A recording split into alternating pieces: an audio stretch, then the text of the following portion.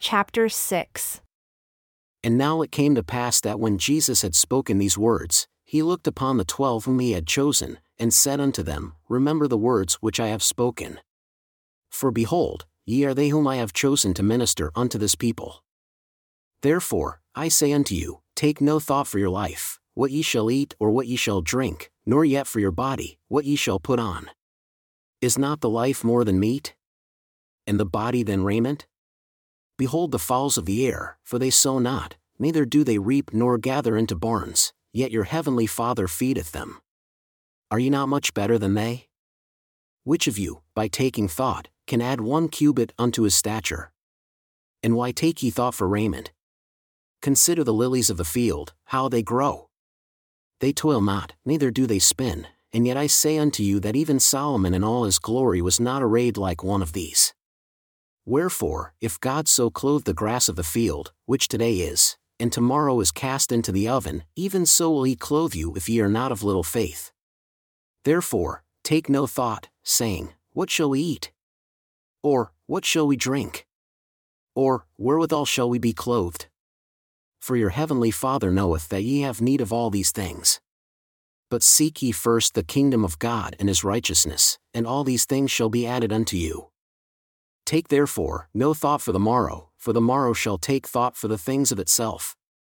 Sufficient is the day unto the evil thereof. And now it came to pass that when Jesus had spoken these words, he turned again to the multitude and did open his mouth unto them again, saying, Verily, verily, I say unto you, judge not, that ye be not judged, for with what judgment ye judge, ye shall be judged, and with what measure ye mete, it shall be measured to you again. And why beholdest thou the mote that is in thy brother's eye, but considerest not the beam that is in thine own eye? Or how wilt thou say to thy brother, Let me pull the mote out of thine eye, and behold, a beam is in thine own eye? Thou hypocrite, first cast out the beam out of thine own eye, and then shalt thou see clearly to cast out the mote out of thy brother's eye. Give not that which is holy unto the dogs, neither cast ye your pearls before swine, lest they trample them under their feet, and turn again, and rend you. Ask and it shall be given unto you, seek and ye shall find, knock and it shall be opened unto you, for everyone that asketh, receiveth, and he that seeketh, findeth, and to him that knocketh, it shall be opened. Or what man is there of you, whom if his son ask bread, will he give him a stone? Or if he ask a fish, will he give him a serpent?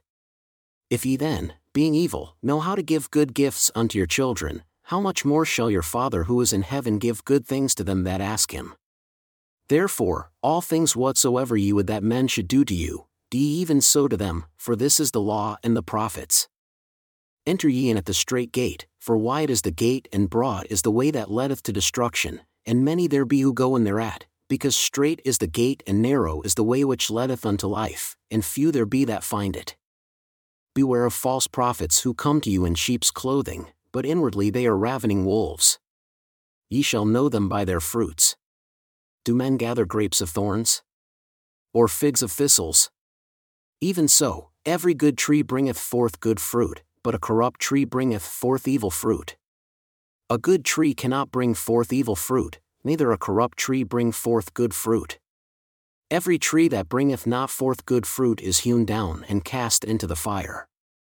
Wherefore, by their fruits ye shall know them. Not every one that saith unto me, Lord, Lord, shall enter into the kingdom of heaven, but he that doeth the will of my Father who is in heaven. Many will say to me in that day, Lord, Lord, have we not prophesied in thy name? And in thy name have cast out devils? And in thy name done many wonderful works? And then will I profess unto them, I never knew you.